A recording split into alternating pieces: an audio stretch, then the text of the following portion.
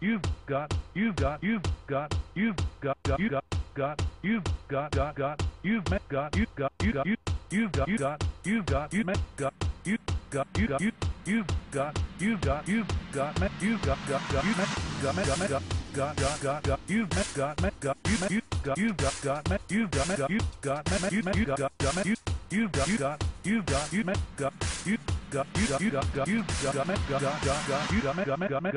you got you've. Hi, everyone, and welcome back to the Faculty of Horror, podcasting from the horrid halls of academia. And we're back. We've been doing this for a year, and it's me, Alex West, with Andrea Hellbat Subasati. Well, that was a new way to say it. And yeah, so it's been a year. We're both looking much older. Andrea looks terrible. And I've had to invest in fancy eye cream, so that's new. But it's been a really interesting ride and a great ride doing this podcast.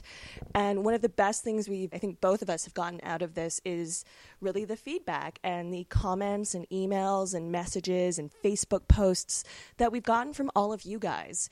And we really came to the realization that we probably have the smartest listeners out there and a lot of people who are willing to engage and give ideas and share experiences. And between Andrea and myself, we would always enjoy reading these, sharing them amongst ourselves, chatting about them. And we thought, you know what, this kind of deserves its own episode. It's true. When you make a podcast, when you set it up, you record, you edit it, and you put it out there into the world, we're able to look at how many listens it has, how many people are tweeting about us and stuff. But for the most part, it feels like you're just dropping it into a black hole, like the black faceless void of the internet. So when you guys reach out and talk to us, it really gives us an idea that there are really people listening and engaging with us. And it's very rewarding. And it's why we're still doing it. So thank you so much. And this episode is for you. And in doing this podcast, we talk about so much theory, so many anecdotes, so much history that I think it's important to go back and revisit some of these episodes because, our opinions have changed. We've got new information. We've had feedback from a lot of different people. And so it's always important to kind of continue the conversation, even though the episode is, live and you guys can keep listening to it. It doesn't mean the conversation has ended. And I think what we've gotten a lot of feedback on from all of our listeners is that it's starting to make them think about horror in a different way, which is so amazing. And the fact that you guys are thinking about it makes us think about it more, and the ideas become a bit clearer, rethink some stuff. So that's what we're gonna do, and we hope you guys are on board for this. What's going to happen is we're going to go through some emails and some stuff that we've seen on Facebook and on Podomatic. We're not going to have time to get through every single one, but I assure you that every single message that we get is read and considered and replied to. But we're going to bring up a couple of key ones today that we wanted to talk about. And as a special treat, I'm going to drop in some bloopers. I've actually kept a blooper reel for the past year. I kept it in a file on Audacity called The Cutting Room Floor, is what I called it. And whenever something hilarious happened on the podcast, I would edit it out, but I would also cut and paste it and keep it in the cutting room floor. So I've gone through them all and kept some of the funny stuff. So here and there, you're going to hear some of that, and we hope you find those as hilarious as we do. So we're going to take you back to a time now. It's the early winter of 2012.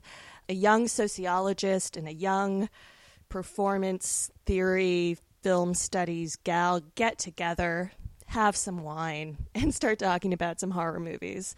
So that takes us back to our first episode, which was a compare-contrast of Bob Clark's Black Christmas and John Carpenter's Halloween.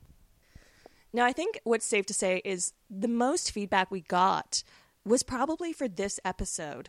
And that really has to come down to the fact that neither Andrea nor I were particularly huge fans of Halloween, especially in contrast to Black Christmas. Again, what we try to do in this podcast is we try to take the critique element out of it and really examine the films and theories and themes that they present to us. But you kind of can't get away from a little bit of critique, so hopefully you guys are okay with that. And we did mention several times that we actually preferred Black Christmas overall, especially in terms of character development, plot, because it has such a rich plot, especially in comparison to Halloween, that it was is really hard for us to overlook. And I feel like we both just got so much more out of Black Christmas, just in terms of ideas, talking points, and also it was the first time Andrea had seen Black Christmas. So, that initial excitement, you can't undo that. The bulk of the email that we got about this episode were, I'd say, divided between people saying, holy shit, thank you for talking about Black Christmas in all its glory. I've always loved that film. I always thought it was very progressive in this and this and that. It was great to hear some girls actually talk about it. But the other thing that we would hear quite a bit is people being kind of defensive about Halloween and thought that we weren't really giving it a fair shake. So the first email that we wanted to talk about came to us through Gmail about this episode by a fellow that we interact with on Facebook quite a bit by the name of Facundo Campos. And he writes, great job on the first episode. I look forward to hearing more, but he took issue with the fact that we called Laurie Strode the quintessential good girl. And this kind of harkens back. We're always talking about the final girl as defined by Carol Clover in Men, Women, and Chainsaws. And we talked about how Laurie, compared to her friends, was kind of a nerdy good girl who wanted to stay away from boys and didn't want to do drugs and just wanted to do her homework, whereas her friends, as polar opposites, think that books are largely dumb. And Facundo actually references the point where, while they're in the car, Laurie's friend lights up what, it's not explicitly stated, but I agree with Facundo in his point that it was probably a joint, and she takes a hit off of it. So that kind of makes her not good. And he writes to that point, she is in fact not the quintessential good girl. In fact, she smokes at the very beginning. I can't remember if it was weed or not, but I do remember her coughing. Take what you will, she is not perfect, at least not in the virginal sort of way. Now, obviously that's very true. That does happen. And I think what the feedback we've gotten from this episode has been is that she is not as pure and as good as, we might have initially thought. I think what we were responding more to is the notion of responsibility and maturity. Laurie does not shirk her responsibilities in terms of babysitting or doing homework. You can be a quote-unquote good girl and still have a drink and still have sex with your boyfriend, and I think that's, what you kind of see in later slasher films and more postmodern slasher films. But certainly in this case, she really adhered to the responsibility and the transition to becoming an adult, or, what she hoped to be. That's right. And insofar as we made the point that, Laurie and her friends are not maybe the most believable set of girls, coming from a couple of girls who were very, very long ago, actually teenage girls, I think the fact that Laurie kind of indulges in a little bit of talking about her crush and maybe trying that joint, and yes, of course, coughing on it because, she's not used to such hard drugs. Trying dope and choking on it does not a bad girl make, Facundo. Sure, she's not a saint, but you have to admit she is Mother Teresa compared to her friends. And I feel like for the sake of the film, if she didn't engage in any of that, you would just be like, why are they even friends? Yeah, I think it's important to examine characters within the world of the film. So in the world of the film, those three characters, those three women, are all friends. So as Andrea said, they do need to have some sort of commonality amongst themselves. But it's also important to examine that Laurie does not leave children and go have sex with her boyfriend or try to. And so it's really looking at that in terms of the theory behind it. And again, Carol Clover really puts Laurie Strode and Halloween as the kind of perfect, typical slasher film, and I very much agree with that. I recently rewatched Halloween, I guess back in November this year, and it's a great film. It is a classic. There is absolutely nothing wrong with it. My personal preference is towards Black Christmas because each time I watch it, it creeps me out. I get unsettled. And it's so much fun, and it has all these different tones to it, and they all seem to work within the world. And I think rewatching Halloween in November, and then, of course, Christmas just passed, so I had to give Black Christmas a watch, was that I really felt the scope and the stakes of the world of Black Christmas more. And I think that's what endears me more to it. But again, no other filmmaker could have made what John Carpenter made with Halloween. It is a brilliant film. It's a great film for someone who's getting into horror to go and find and seek out and watch, because it is really creepy and it is really unsettling. But you know what? Sometimes you just can't beat Margot Kidder. So yes, maybe we were a little bit too harsh on Lori. Maybe she's not as good as we said, but we did get a message on Facebook from our old friend Heidi Honeycutt, who made it a point to bring up the fact that that one scene in Halloween where PJ Souls talks about how she never brings her books, who needs books? Books are lame, is actually excruciating for me. I've always wondered if she ad-libbed that, because I can't imagine that having been in the script. So it wasn't just us. That was a bad, bad line. I had that very same thought about that clip, Heidi. It's one of the most wince-worthy things I've heard in horror, and I had some stupid friends in high school, but yeah, wow. And one of the friends, I'm going to call him our friend because, let's face it, we probably are, Axel Cohagen. Now, one of the first interactions we had with him, and when we became aware of him, was when he very kindly wrote a little blog post about the Faculty of Horror, and that is on his website, axelcohagen.com. And he says some very lovely things about the podcast. Again, thank you so much. And then he talks a little bit about, again, some of these issues we're talking about with these characters, and that he feels like our kind of take on the two sets of female characters from firstly Black Christmas and then Halloween. These characters are really divided by regionality and age. Obviously, the characters in Black Christmas are just those few years older, and they're in university. They're, away from home. You grow up a lot in that time period, and, they're making more choices, and they're dealing with the consequences of those choices. Now, as Axel points out, the small, sleepy town of Haddonfield, there isn't a lot for these young girls to do. They probably don't have a lot going on, but it makes sense for them to care about their boyfriends and making sure that's fun and good and like going to parties and having that be a huge part of their lives. That's right. I think he was pretty right to point out that maybe there are certain reasons why we resonated better with these Canadian chicks in Black Christmas and not the Haddonfielders from Illinois. The one thing I was thinking about a lot, especially in regards to Axel's point and preparing for this episode, was that we talked about a similar kind of set of characters more recently when we talked about Carrie. Now, those characters I find to be very interesting, and they have a lot of the same kind of limitations of the young girls of Haddonfield. Obviously, they are more morally complex because they are either being tormented or they are the tormentors. And after that first scene of Carrie, they then have to kind of draw lines in the sand and figure out who they are and where they stand. Now, we actually have the same actress in both films, which is PJ Souls, playing, in my opinion, a remarkably similar character, but to be honest, her dialogue's better. It's a lot clearer. I feel like I can't get away from that line of like, I don't like books. Where are books? Blah, blah, blah.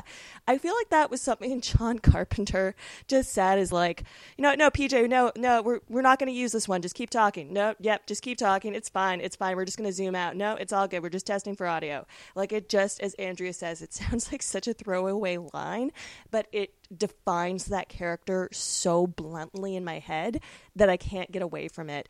And Andrea and I are academics, and we always try to do the best we can and present the clearest picture we can, but sometimes there are things that just get under our skin and won't let go. So I think that might have been one of those things for both of us.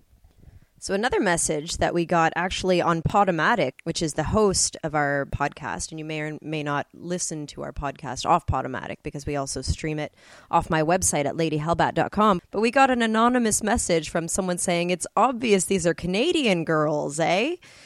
And is it obvious? I mean, I guess we've admitted to drinking Caesars on the air, eh? We're drinking Caesars right now, aren't we there, bud? Oh, yeah, eh? He's in tune.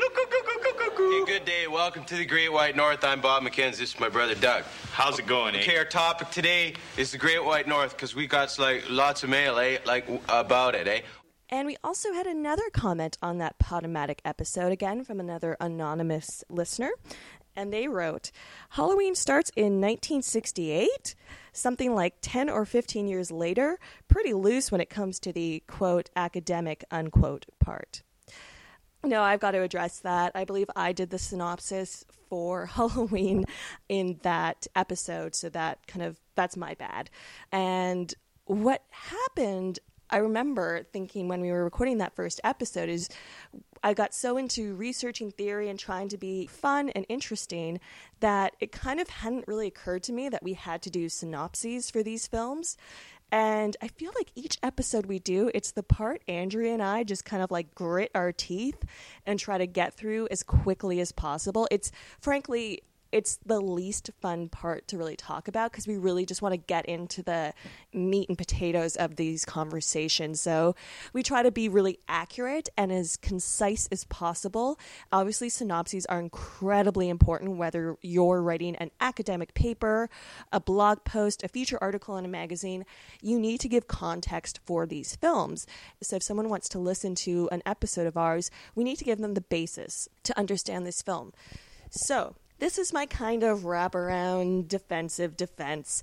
I do apologize for that, and I should have done a better job. And I feel like, if anything, you know, I kind of heard that episode back, and I kind of went, oh, shit, to myself. And I can say from there on, you know, we still make mistakes. There are still accuracy errors in the podcast occasionally. And we listen to that, and we mark it, and we try to correct them. We just try to be as accurate as we can and make sure they don't happen. But what can we say? We just get so excited. And we're drinking. Yeah, so just now, Andrea spent like half an hour trying to set up audio because we had a little bit of a problem, but Andrea fixed it because she's a pro. And while she was doing that, I drank most of my drink, so I'm a little ahead of you, buddy. You always are.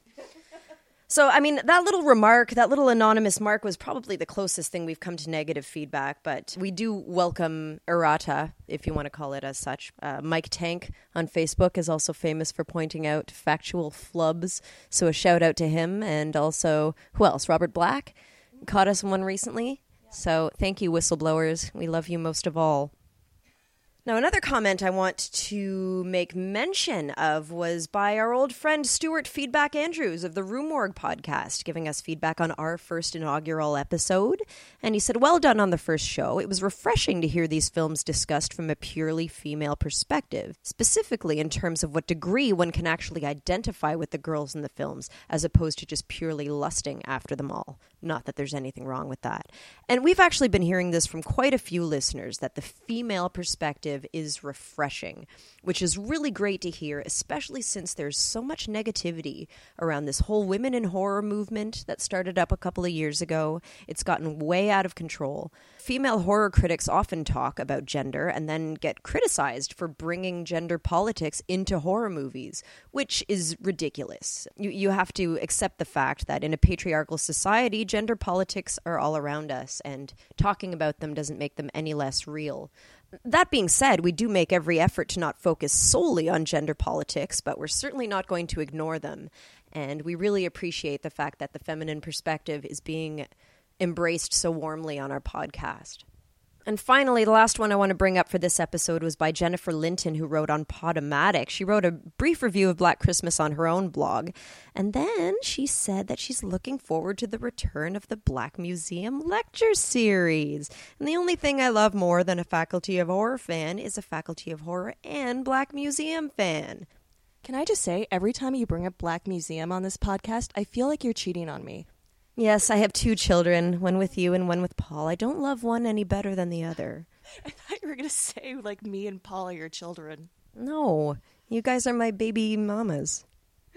Anyway, thank you so much, Jennifer, for your support. We hope you keep listening. And if you want to check out Jennifer's blog with a lot more great articles on horror, check it out at jenniferlinton.com.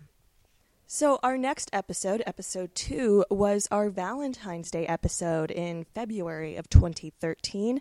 And that's where we tackled Fatal Attraction and Fear. Now, we actually didn't receive a lot of feedback for this one, and I'm a little sad because that's kind of my...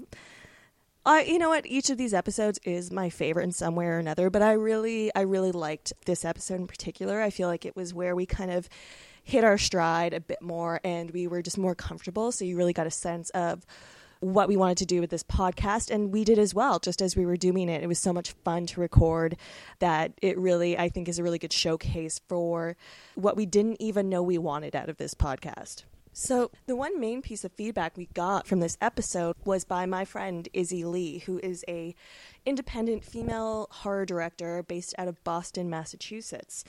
And she wrote, I think you two will really enjoy this interview. It touches on societal roles in an intelligent academic way, much like your Valentine's podcast. And then she links an article on the Diabolique magazine website, and it's an interview with Hannah Neurotica, who is the founder of Women in Horror Month. And it's an interview done by a Diabolique writer named Lita Robinson. And it's a really fascinating interview with Hannah, and we will repost this to Facebook and Twitter so you guys can take a look at it for yourselves. That's right. I also really enjoyed that link, so thank you for posting that, Izzy. I thought Hannah made some really interesting points in that article, particularly about cultural imperialism in Hostel, which had never really occurred to me before. You know, I mentioned earlier that it gets kind of tiresome and burdensome to keep defending the existence of gender politics in horror film, but Hannah, who is also the founder of Women in Horror Month, does it tirelessly, so you've got to give her props for that. There's something really interesting in the interview, just as Andrea said. The whole thing is really fascinating, but there was one term that Lita, the writer, used in a question she asked Hannah, and that was the term the dark continent, in referring to the female body and mind, which was a term that Freud used quite frequently in his writings. And I thought that was really interesting, just especially connecting it to these two films of Fatal Attraction and Fear, because, you know, you have, especially in Fatal Attraction, this unknown, damaged female body and mind who is unable to cope. And through the events of the film, you know, that's just more firmly established that because she is unknown and unwilling to change or submit in any way that a man basically understands her, her needs and desires are never really taken seriously and really, really ostracized, especially in a societal way, because the female character in that film, Beth, who is Michael Douglas's wife in that film, she is, you know, accepted, lauded, and that is who the female audience who, you know, goes to see that film and watches that film is really meant to identify with. She's the correct way of being a woman. So I thought that was a really interesting just turn of phrase. I feel like I read that probably in my master's degree, but when it comes back, it always strikes a really interesting chord with me. That just goes to speak to the, frankly, institutionalized patriarchy that we live with. And when you look at a movie like Fear, you have the Reese Witherspoon character kind of tiptoe towards, you know, really embracing that quote-unquote dark continent within herself.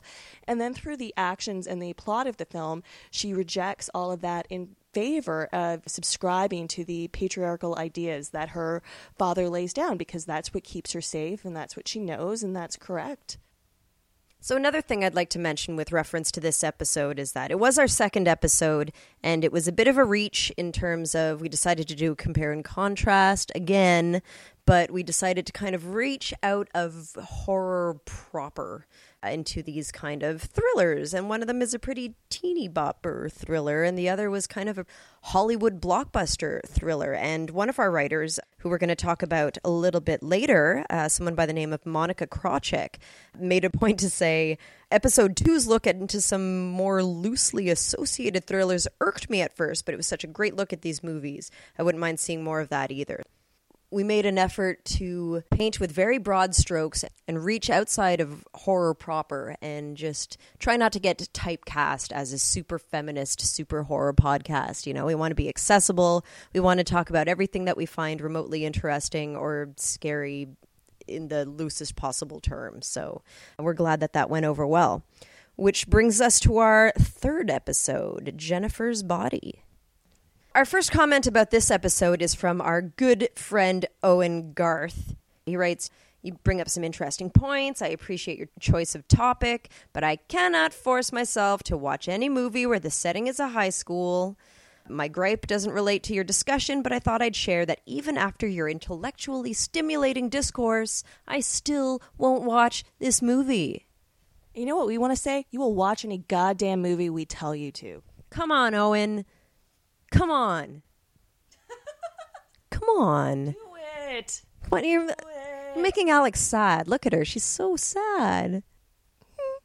That's her sad sounds. I think this episode was what really brought a lot of people into the podcast, because we tackled one film. We made that decision, since we've done 2 compare contrast, we decided to just really focus on one and see what we could really unpack out of it.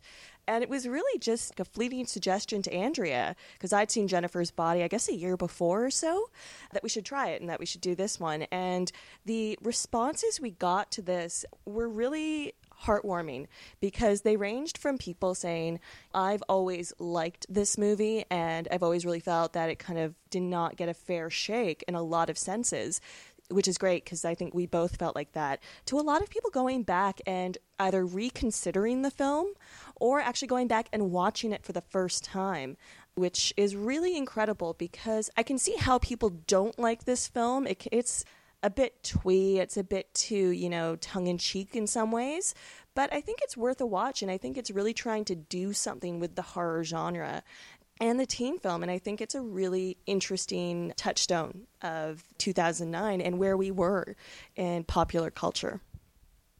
That's right. I think Jennifer's Body really deserved its own episode, and I think we'll definitely do it again next time we come across such a pleasant surprise of a smart and critical film.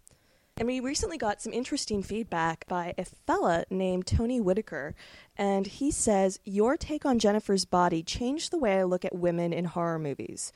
I started thinking about women who refused to be the victim in a horror film and protected not just herself, but those around her, which is absolutely true, and we really believe that, Tony.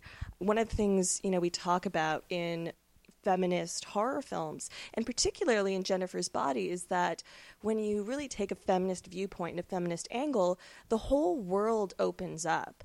And I think Jennifer's Body is a really great example of that, because, as we talked about in that episode, when Jennifer kills a young man, you often get to know that character a bit more. You see his parents mourning him, you see his funeral. The impact of death in that film is quite huge, and it's really impressive.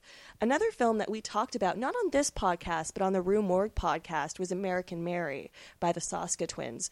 And that, in my mind, equally has just a feminist point of view as Jennifer's Body, and a really similar tone as well. And in that film, the male characters, in particular the strip club owner, and even, the evil doctor, you have a larger sense of the character. They are not just victims.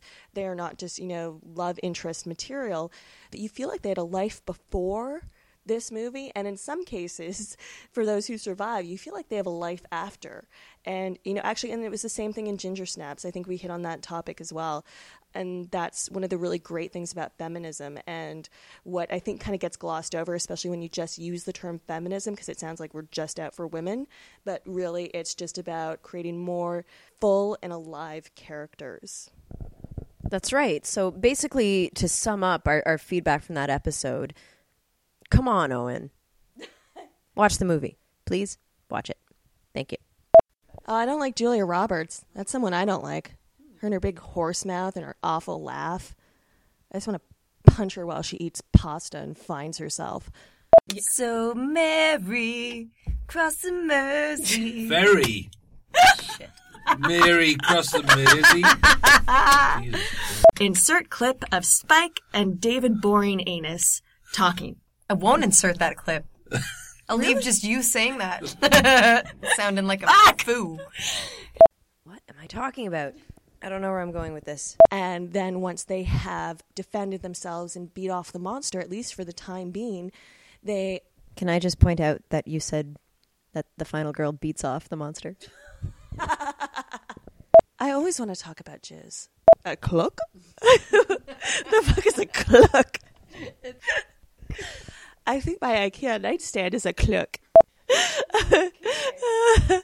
Well, you know what? After a year, we can still make each other laugh. Now, our 4th episode, Do You Like Scary Movies? Again, this one was kind of an experiment for us, because we got a little personal and we got a little anecdotal, and I think we talked about ourselves a lot in this episode, and judging by the feedback, it went over pretty well. I think you guys like that we can situate ourselves in our analysis, and I think that's really important in film criticism. And coming from a background in sociology, there's a whole branch called standpoint theory. A lot of academia wants you to take the possessive pronoun out of your writing and write as impartially as you can. But in sociology, you have to kind of consider that this is coming from the viewpoint of, you know, a white female or what have you. So I think it's really important to situate ourselves in our work, and we accomplished that with this episode, and it was kind of a lot of fun. Yeah, one of the things I've really enjoyed as I kind of grown my academic career has been that the writer putting themselves into the work. And one of my favorite examples of that was actually something Andrea made me aware to in her book, When There's No More Room in Hell, when she talks about the theorist Wade Davis, who wrote the book The Serpent and the Rainbow, which was then turned into a not so great film. But maybe, Andrea, you want to talk a little bit about his experience, because I always found that really interesting, that it really was his story and his take on the events that happened, and it really felt like a viewpoint that we were getting exposed to. Well, within sociology, they call it the empirical evidence that we gather is participant observation. And the idea is that we can't really understand why people do a certain thing without doing it ourselves and giving it a role. So Wade Davis went to Haiti himself to check out what was going on with the zombification. And I mean, the movie definitely deviates from the book in terms of they kind of make him the victim. He becomes, you know, the target of these witch doctors and the zombification process and gets buried alive and all this shit. But basically, yeah, that really kind of embodies the participant observation aspect of gathering empirical research in a sociological sense. Now, what we asked a lot of you to do in that episode was to write us back with your scariest movies. And we got a couple. Again, Owen Garth wrote in to talk about Wreck, which, Andrea, have you seen Wreck yet? No. Owen, if you watch Jennifer's Body, I'll watch Wreck. You should just watch Wreck. It's fucking great. Is it a deal, Owen? I'm in if you are. But absolutely. Wreck, I talked about it in my research on found footage, and Wreck is a fabulous movie. It's really interestingly, thematically, story-wise. Hopefully we'll get to it on this podcast, because I would love to talk more about it. But also, it's just fucking chilling, and great performances, a really great use of creating a world through the found footage format. And I think it really kind of rises head and shoulders above a lot of the imitators. Now, another friend to the podcast, Patrick Dolan, wrote in and talked about the episode, and he agreed with me about Zelda in Pet Sematary. And so thank you, because she is still terrifying to me. I still occasionally will have a pretty heinous nightmare involving her. He also mentions another film called The Willies, which is a horror anthology. And as he writes, it was marketed to kids, starred Sean Astin. In one story, a monster came out of the ceiling in a school bathroom to kill kids. This made me afraid to take a number 2 at school for my entire elementary school stay. The worst one, however, was the last story about some kid who made dioramas with dead flies.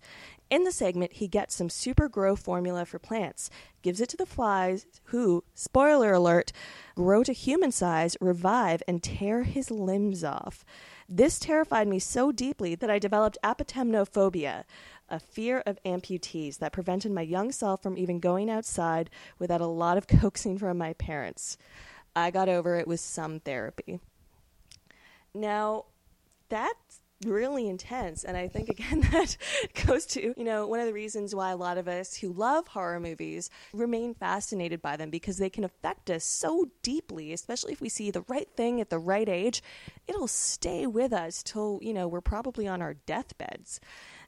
Now, Patrick's writing about The Willies actually reminded me of another one of my scariest movies, which I'm now over. I'm totally over it. But it was Ernest Scared Stupid. It's actually kind of a fucked up movie. I haven't watched it in a really long time because I'm still like a little bit scared to go back and watch it. But I remember there was a scene where there was like a gang of kids and Ernest. And the girl in the group, she thought one of the demon troll things was under her bed. So she had this big buildup and like looked under her bed and nothing was there. And she sits up, has this huge sigh of relief, then turns around and the troll is right there and gets her. And for years, well, maybe not years, but like a year or two, I feel like my bed was pushed against a corner. So I slept like tucked into the corner because I was too scared that a troll would be somewhere. And I figured that was the safest place for me to be. And let me tell you, as a 16-year-old, did not make me popular. I don't know if I mentioned this in the actual episode in question, but when I was a kid, I used to go to my friend's house and we would watch Pee-wee's Big Adventure. Anyway, we loved that movie, and kids love Pee-wee for obvious reasons. He's like a boy child man thing. And he was like perpetually young and playful and so incredibly silly. And the movie was really fun, but there were 2 scenes in it that would scare the shit out of us. And we had hiding spaces in her living room, and she had hers and I had mine, and we knew when to get into them. And I'm not even going to tell you what they are, because I just know that people are going to write in and they're going to know exactly what 2 scenes they are, because there's 2 scenes in that movie that are fucking terrifying. So yes, we can all relate. Patrick, maybe not to your apotemnophobia? It's a new word. I like it. It's a very politically incorrect phobia to have. That must have been really awkward around Veterans Day, so I feel for you on that. And another thing I didn't mention in the podcast, but Stephen King's It also made a lasting impression on me in the bathroom department, as well as what Patrick is talking about with the willies, because I was really apprehensive around toilets and shower drains for a while because this monster lived in the sewer. And there are actually lots of horror movies that depict death and or violence or dismemberment in a bathroom setting, which is kind of interesting and maybe even worth looking into on a podcast. I don't know if it's because it's a very private, intimate moment, or if it's a moment where you're alone and you feel kind of vulnerable because you're doing private business, but yeah, it occurred to me after I read your message, Patrick. Yeah, I think that would actually make kind of for an interesting podcast. We really have to go into like waspy European fears of death and defecation and the Black Plague probably out of that. So another email we received from a lady called Len. And I know I'm not supposed to have a favorite listener, but not only is Len a fellow sociologist, her email footer says that she's a professional boxing trainer. Could she be any cooler?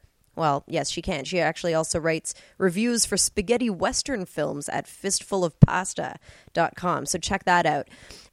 I wanted to address a comment she made. She said, "Not sure whether you have the same problem as me, but has watching so many horror films desensitized you? I still love and enjoy horror films, but nothing really scares me anymore."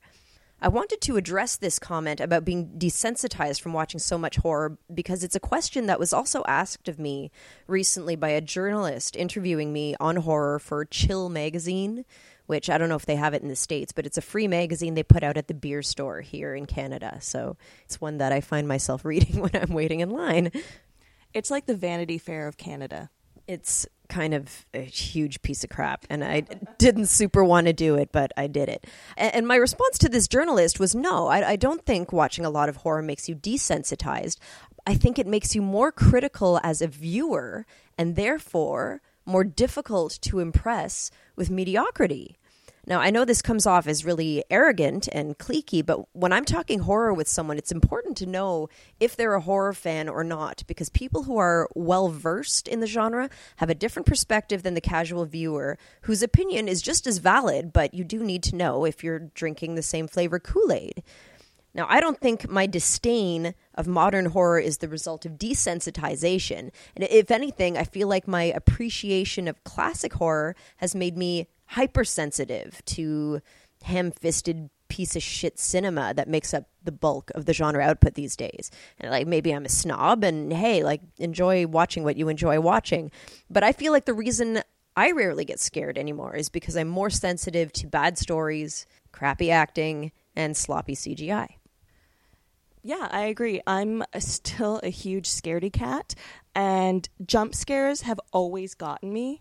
They always literally make me jump. Andrea's seen a few movies with me now, and I still will tense and like hide my eyes, and I obviously try to do it discreetly, and I brace myself for impact, essentially. Now, a lot of the films that really scare me don't have a ton of jump scares in them, because while I react to a jump scare, I'll forget about them, 10 seconds later. It's fun to have that reaction, and, that is part of horror, and that's part of going to the movies, but that does not a great horror film make. Interestingly, about a year ago, on Andrea's recommendation, I checked out The Haunting of Julia, also known as Full Circle.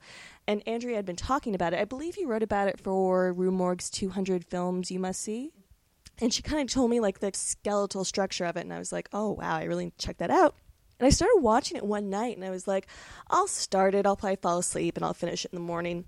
I wound up staying up much later than anticipated, watching this movie, being absolutely terrified by myself, and so enraptured by this movie just because of the ideas and the way the story was told and the twists and the turns and the eerie quality of the whole film. You know, I think we all have those things that can almost by default really freak us out. Mine is probably ghosts. You know, so the way the story progressed and we became more aware of the ghosts and their story, that really freaked me out. And that was, obviously at the time I was terrified, but it was a really fun watch. And that was a great way to kind of re-engage with that sensation of watching horror, which I think you need to do, especially as a journalist or a podcaster, someone who talks about a subject a lot. You need to re-engage with it as a fan to keep that passion going, because if you're austere and stay away from it in that regard, you lose that passion and that sense of fun that it comes about from talking about it. Episode 5, Buffy the Vampire Slayer.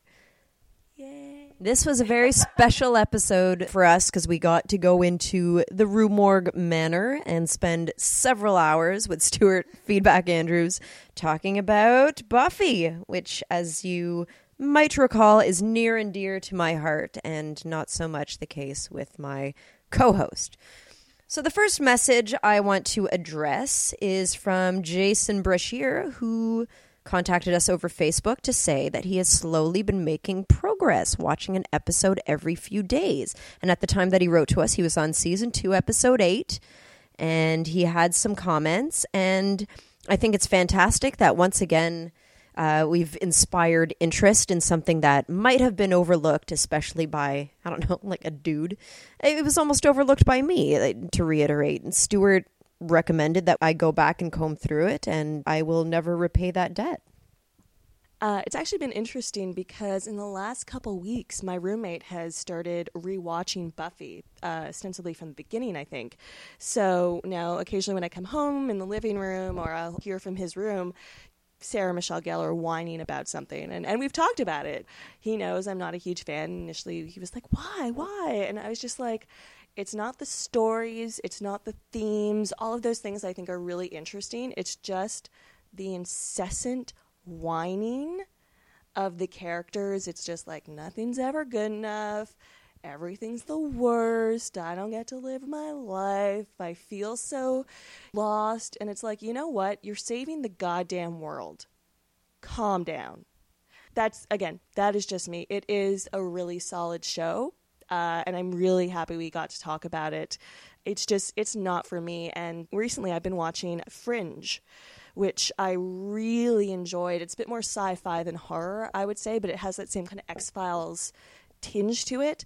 And I loved the female protagonist, Olivia, in that, because she felt so confident, so assured, and it really drove the plot forward to not have a protagonist who was constantly just like stomping their feet every episode. I feel like that show, because of that, was able to go further because it had characters who accepted where they were, made decisions, and just tried to live their life through these events. Just say I'm right.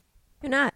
No. So moving along, we also got a message from a Joshua Thays on Facebook who wrote, I thought it was hilarious, he wrote, "Resistance to the Buffyverse is futile." And I really couldn't agree more, Joshua.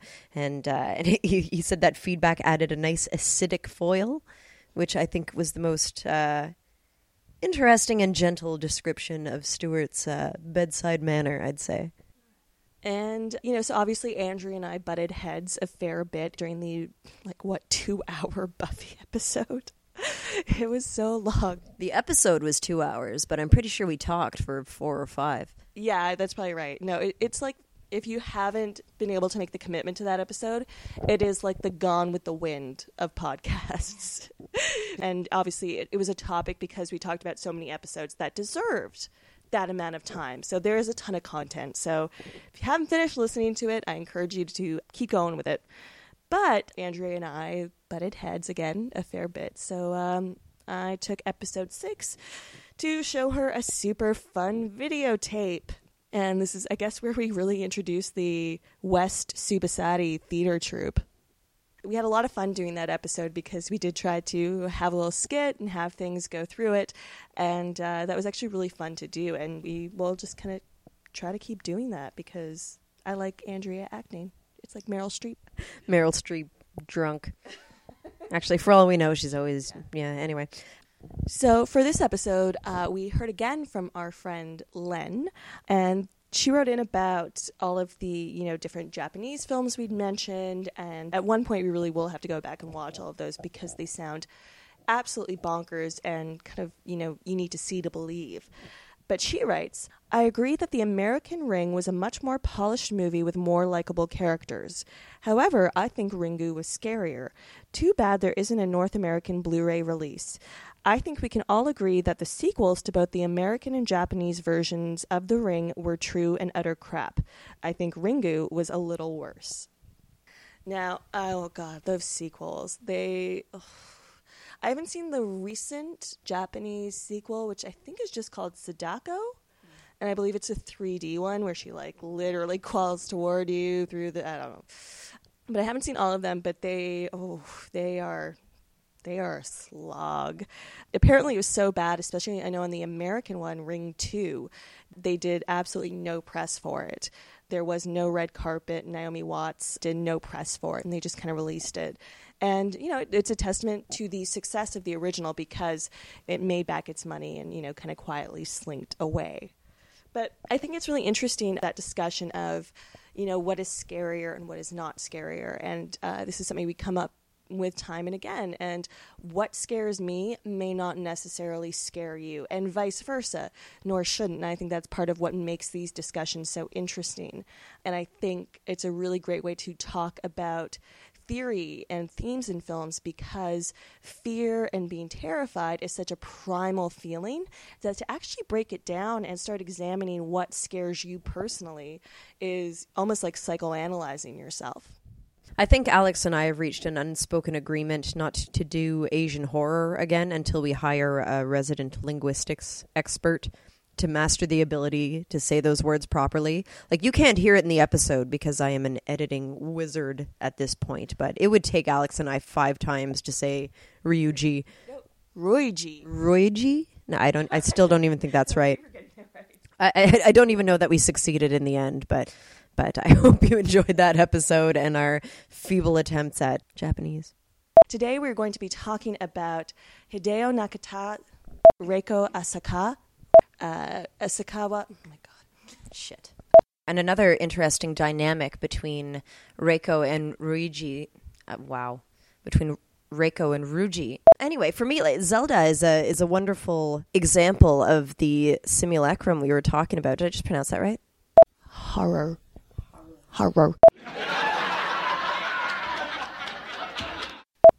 All right. Episode 7, Silence of the Lambs, or my delightful pun, Chianti, you hear the lambs?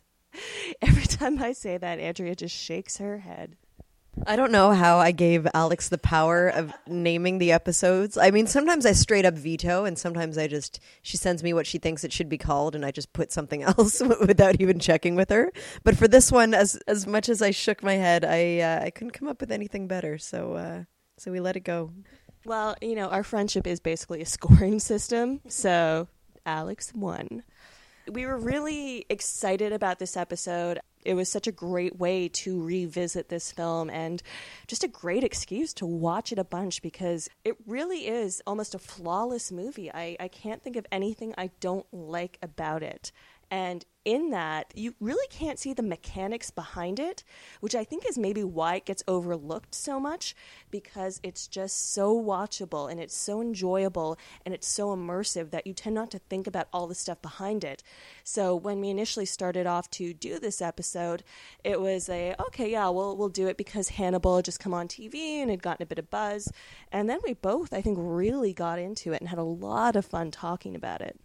Now, feedback-wise, we got an email from our friend Owen. And Owen, if you're not familiar with the Rue Morgue podcast, Owen is also an active listener to that podcast. And feedback and Lance tend to take the piss out of him a little bit. They pick on him, and he writes in with fucked up shit sometimes. What he wrote us about this episode is he wrote, "It's funny that feedback has associated the character James Gum with me due to my various disturbed S&M letters to the Rue Morgue podcast and posts on the mortuary. But James is a much more complex character than my meager attempts at humor will ever achieve. Still, it's fun to torment Lance whenever possible. Now, I'll admit I've heard some of these S&M stories on the podcast, and whoa. But at the same time, I've gotten to know Lance a bit this past year, and I actually find it hard to believe that it's possible to really fuck with somebody so fundamentally fucked up." He's, I think, one of the most unflappable people I've ever met. Unflappable is actually the perfect word for him. So they just don't appreciate you like we do, Owen. You're our child now, Owen. And another thing in the email earlier on that he writes is something I think is just kind of fun to touch on. "I believe that no one will attempt another adaptation of the book as they did with Red Dragon." So obviously, before Silence of the Lambs, you had Michael Mann's Manhunter. Then they had Silence of the Lambs, complete kind of re-envisioning. They had Brian Cox play Hannibal. It was now Anthony Hopkins who now just owns the role. They then made Hannibal, which was the sequel, and then went back and did the prequel, Red Dragon, with, again, Anthony Hopkins and Edward Norton.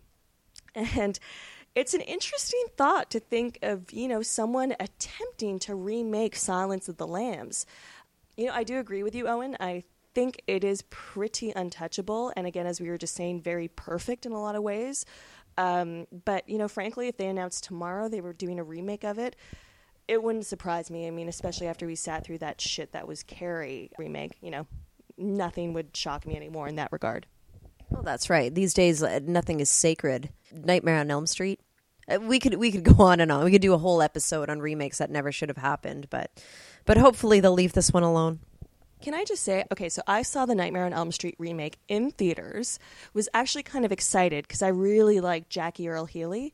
And it was, again, if you've seen it, it's such a goddamn piece of shit. And then a couple years passed, and I tried to rewatch it, and I was going to try and write a blog post or something about remakes or some kind of thematic comparison. Before we had the podcast, I was going to do it. And I could not get through 10 minutes of it. I just physically couldn't do it. I just got so angry. Oh, fuck that movie. And then next we had our episode on urban legends. So in that episode we talked about Candyman and the aptly titled Urban Legend. Now, what I really thought was interesting about this comment we're going to talk about in a second was we really just tried to kind of focus on the theories and themes behind urban legends and really explore it from that avenue and not necessarily get into feminist ins and outs of it. But I kind of like it when our listeners just bring up some feminist stuff. I think that's, for me, it's a really interesting sign. So another listener of ours who we regularly interact with, especially on Facebook, a fella named Brian Von Soffel, writes in, "I'm listening to your episode about urban legends, and it reminded me of a problem I had with the movie itself. It feels like the roommate character was being punished with death because she dared to enjoy what was considered quote-unquote different then, and enjoyed premarital sex with anonymous partners." Now, for those of you who are unfamiliar or don't remember the character that Brian is referring to, this is the final girl's dorm roommate, and she is this, uber goth who uses AOL chat rooms to find guys to hook up with and fuck in their dorm room while the final girl is there, and it's all very awkward and weird and like the saddest sitcom you've ever seen. I always thought it was really interesting because The Craft had come out just 2 years earlier, and that kind of really introduced me to the, tween-friendly version of goth and, what that all was with Fairuza Balk. And really coming back to this movie, it is weird that they just picked, the weird, different girl who might have listened to Marilyn Manson to be the fucked up one who does prescription drugs and dies a horrible death because she, invites random guys up into her room. The roommate character was very much constructed as a very dispensable human being. And I think Brian was very right in pointing out that she dared to be different. She enjoyed premarital sex, but goth culture is something that really interests me as a sociologist. And it's something that kind of persists in a way to be different and dark, and yet the subculture is so huge that it's become a social movement in itself, that it's not so much different as alternative to the mainstream. And I think even today there's a lot of misconceptions out there about goth, that they are necessarily depressed, or that they hate themselves, that they're prone to violence, that listening to Marilyn Manson makes you shoot up schools and all that shit. And that stuff was kind of coming to a head around when Urban Legends came out. And so it was very manifested in the role of the roommate. And I almost wish we talked about her a little bit more, gave her a bit more life in our podcast than she had in that film. Yeah, I think just as Andrea mentioned, we were coming up to the epicenter of the conservative culture, particularly in America, really singling out Marilyn Manson and pointing fingers at him. And then when the tragedy at Columbine happened, which we've also talked about on this podcast, a lot of people, again, just kept pointing at Marilyn Manson. And think that one of the best responses to this was by Manson himself. And in the documentary Bowling for Columbine, when Michael Moore is interviewing Marilyn Manson, and all of the interviews with Manson are really interesting, I think very thoughtful. I know that Marilyn Manson has had some problems up and down, but I think in that interview, he's very honest and very open, and I really appreciated that. I think some of the most powerful takes on gun violence in America, Michael Moore says something to the effect of, what would you say to the families that have been, had this tragedy happen to them? And Manson says, I wouldn't say anything, I would listen to them.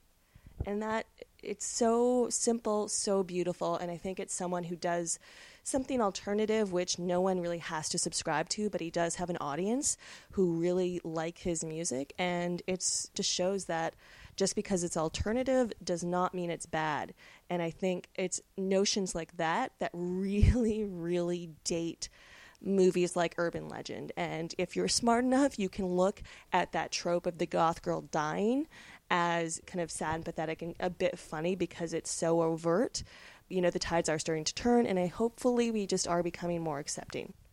Now, speaking of kids and violence, we are up to episode 9, our episode on children in horror film, where we looked at 3 films in this episode. We looked at The Omen, The Bad Seed, and The Devil's Backbone.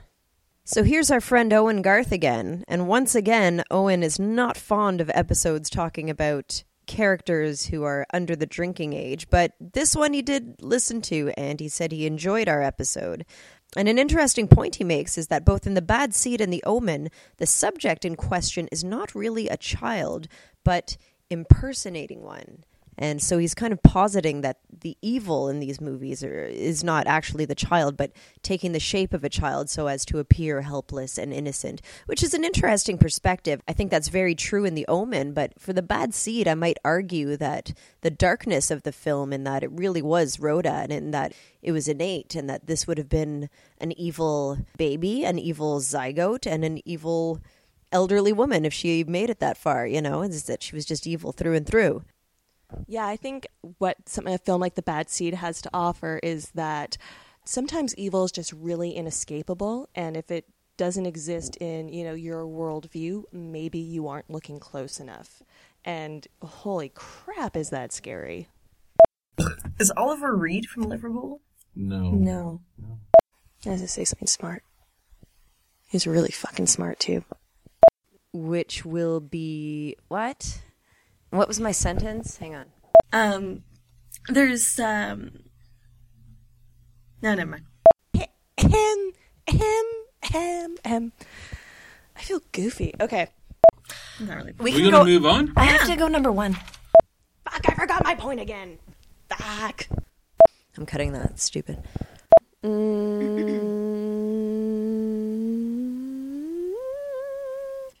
you want another beer? I just choked up my own spit.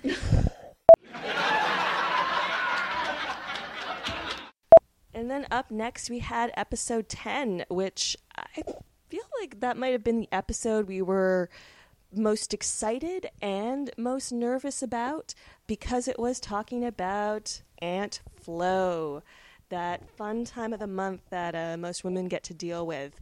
Now, I have to say I was really I don't know if surprised is the right word, because as you can tell, we've had such positive interactions with so many of you guys that positive, constructive feedback is, not unexpected, but really a lot of men, especially, kind of taking this theme on board, listening to it, engaging with it. That was really cool to get that feedback and very affirming. I will say quickly, I was talking to a guy friend of mine who is a fan of our podcast and listens to it, and he said, I just can't listen to that episode. He was like, I'll listen to every other episode you do. I just can't listen to that. Wow. But anyway, it was really funny. He just got kind of uncomfortable and was just like, nope, not that one. It's not the case for Matt Bragano, who contacted us over Facebook to tell us how much he enjoyed it. And Matt, I was really nervous about that episode, to be honest. I'm the one who edits the podcast, and in doing so, I listen to the episodes. I go through them over and over with a fine-tooth comb before the final thing comes out, and sometimes the repetition has certain effects on me. I mean, first of all, our audio was acting up a bit that day. Nobody wrote in to complain. I was really apprehensive about putting it out at all because I thought it sounded so bad. I was really unhappy with the quality of the audio.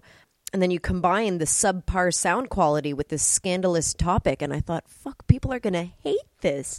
But after you and a couple of other listeners said that not only did they enjoy it, but that it challenged them, was probably the single most rewarding compliment you could have given us, and it might now be my favorite episode. And Matt writes in with, I'm a guy in my late 20s. This subject matter isn't exactly the kind of thing I'm used to. You seriously challenged me on a few levels, but it was insightful and outright hilarious at times. And just as Andrea said, the best thing about this podcast is being able to open up some of these discussions. And again, it's all for you guys, and you guys being receptive and open is just the best thing anyone could ever get when you're doing work like this. So again, we thank you for listening, being open, and taking the time to write back and let us know that. That is, again, that's huge for us. And then we got a rather long but very interesting comment from a listener named Henrik in Scandinavia. He left a comment on our Podomatic page, and he talks about his childhood where he grew up with obviously his parents and, several sisters. So not that it was openly talked about, but that it was kind of commonplace for him to go buy milk and tampons, and he never really thought two ways about it. But that his wife is from Russia, and she was, quote, brought up in a believing Orthodox family where topics such as sex are simply not discussed. This is, in all probability, related to the fact that the Russian Orthodox Church only deals with real-life issues when they intersect directly with the congregation's relationship with the church. So obviously religion plays a huge role in this, and continues to. I mean, obviously, the pain of childbirth is supposedly the pain of, Eve's original sin being revisited on every woman ever who decides to have a child. That is one hell of a topic to tackle. And after that, Henrik mentions Lars von Trier's Antichrist, which is a movie I really, really like. And we're talking about a way to integrate it into an upcoming episode. So I do hope we get to talk about it because there is so much. But the film really deals with the male-female relationship and the patriarchal relationship, which von Trier really explores. Now, a lot of people have said that it's a very misogynist movie. I don't believe it is. I think that film actually exposes patriarchy by showing it. And for me, it's a really interesting, very layered, very vicious film, and I think it's absolutely fascinating.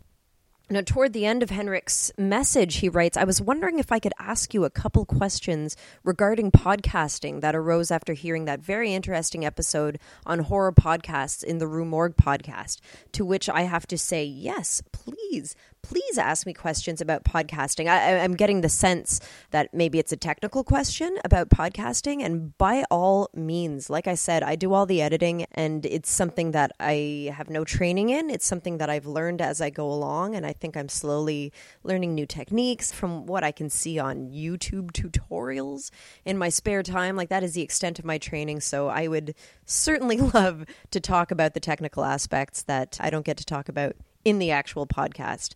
Feel free to hit us up about stuff we said on the Misadventures in Podcasting panel. Now, another comment that we had about the editing that delighted me, we got just recently from somebody by the name of Monica Krawczyk. And she writes, I appreciate so many aspects of your show, a fair discussion between the two of you with very brief sound bites or musical interludes. One can tell that you work really diligently on editing, and it's appreciated. I actually have a hilarious anecdote about editing the last episode. It was over the Christmas holidays. Alex and I recorded it, and then the holiday season was as the holiday season is, which is to say fucking crazy. Like I'm shopping, there's parties, I'm drinking constantly. Well, see, now it sounds like every day, but I was really, really busy, and I really wanted to get the episode out before Christmas Day because I thought that horror podcast listeners will be spending time with their family and maybe not listening to their favorite horror podcasts. I really wanted to get it out before Christmas, and I wanted to work on it on the train, but I wasn't able to, so I had just gotten to my parents' house in Ottawa, and it was about midnight. And I was alone in the house working on it late at night. Now, my process, I don't expect that many of our listeners are familiar with the program that we use, the freeware program called Audacity. But what I do is I cut out all the clips from YouTube and I put them in a single file. And I put them, this file is just kind of a placeholder to keep them. And then I've got our podcast in a separate window of Audacity that I just kind of drop them in. Now, I use a lot of shortcuts with my left hand, Control-C for copy and Control-V for, like shit like that. And I guess I kind of fumbled and I hit a couple of keys the wrong way. And what happened was it played all the clips that I had collected at the same time really loud in my ears in the headphones. And this is the Texas Chainsaw Massacre episode. So I had clips of scary voices saying, what you are about to see is a real. I have the chainsaw. I've got people screaming. I've got maniacal laughter. I've got hillbillies saying stupid fucked up shit. And it scared the living shit out of me. I jumped 3 feet out of my chair. I had a sweat. I might have even screamed out loud, but honestly, I can't describe the noise this thing made. If hell has a sound, I heard it that night. And it scared me so bad. I really wish I kept the files and I figured out what I did to make them all play again so I could play it for you. Because it was a truly horrific experience, but I was so terrified that I deleted it right away. So thank you, Monica, for giving me the opportunity to share that anecdote because I thought it was pretty hilarious.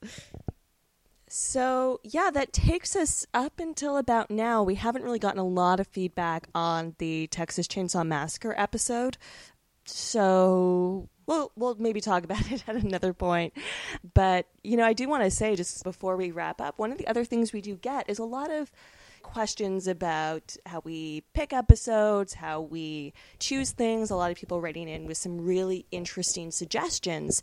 And I will say what we do to pick episodes is we kind of just throw ideas at each other. And then when we both kind of go, oh, yeah, that sounds interesting, then we'll move forward with it. We do intend to keep doing this for the foreseeable future. So we will have a lot of opportunities to tackle a lot of stuff. One thing I've kind of been itching to talk about is the Alien movies. But the tricky thing is, you can talk about, really when you do a podcast like this, and when you have someone to creatively bounce ideas off of, and, it's always a process really of just refining and figuring out the most interesting way to tackle something. The tricky thing is when you have something as huge and as formidable as the Alien franchise, it's what do you talk about?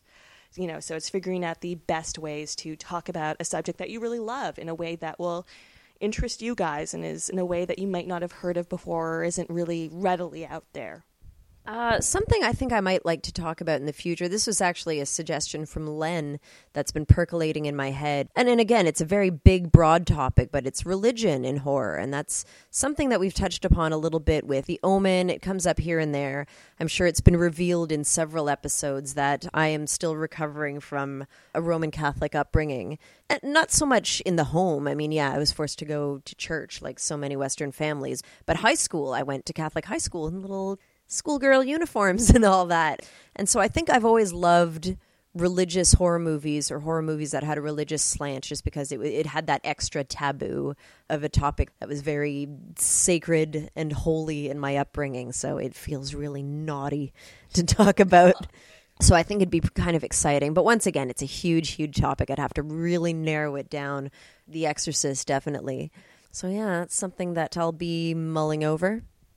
And then I think the one final thing we should maybe talk about is this idea that we're a feminist podcast. And, you know, we've mentioned it before, I think on the Rue Morgue podcast when we were guests on there, but we never set out to make a feminist podcast. I'm very proud that we are one and are considered one, but it's not something, you know, we sat around and thought about doing. We just want to talk about horror. And I think the fact that both Andrea and I both readily identify as feminists and are always engaging with the culture and, you know, feminist history, I think that just kind of happens. It's true, and it's something that, as a female horror writer, it's a label that you kind of want to shy away from because, my God, the negativity and the blind criticism and the outright trolling and online hatred that we've had to endure from waving the feminist flag has been so brutal that initially I think we were a little bit hesitant for the podcast to get branded as a feminist podcast, but I don't know that it has, and judging by the feedback that we've gotten that we talked about today, we get a lot of messages from guys saying that the podcast made them think and made them think about women differently. And if it's accessible, then I'm happy with it. You can call it whatever you want. Yeah, it's just a part of who we are. And, you know, it is a part of our culture. And it, especially for the last couple of years, as we mentioned earlier, it's been a really hot button topic in the horror community. So, you know, we need to throw our 2 cents in there because we're women and we can't stop talking about shopping. So before we go, we want to talk a bit about our contest. We solicited feedback, we asked nicely for it, and then we begged for it, and you gave it to us, and we squeezed all the juice out of it to make this wonderful episode. So once again, we'd like to thank everyone who took the time to write in. It means everything to us. It keeps us going. So thank you so much for the feedback. We hope you'll continue to listen and engage us in discussion. And on our way out, we are going to play a little song that was sent to us by a composer by the name of Dean Farnell. It's his song called The Monsters Ball that he sent to us, that he asked us to put in our episode. And so we're going to listen to that right now. So until next time, from Alex and I, office hours are closed.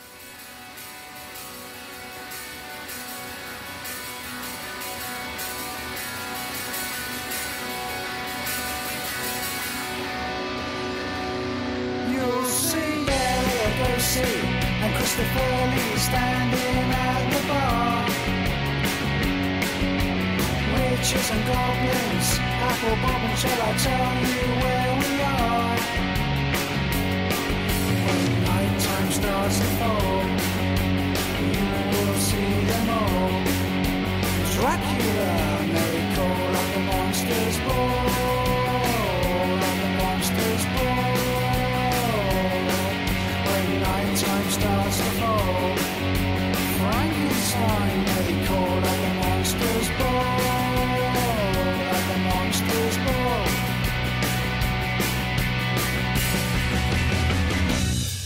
All the freaks that we meet, we're in for a treat, and we're bouncing witches brew. I'll get the Addams Family to dance with me, and witches after you. When nighttime starts to fall, you will see them all. Stephen King may call like a monster's ball, like a monster's ball. When nighttime starts to fall, Vincent Price may call like a monster's ball, like a monster's ball.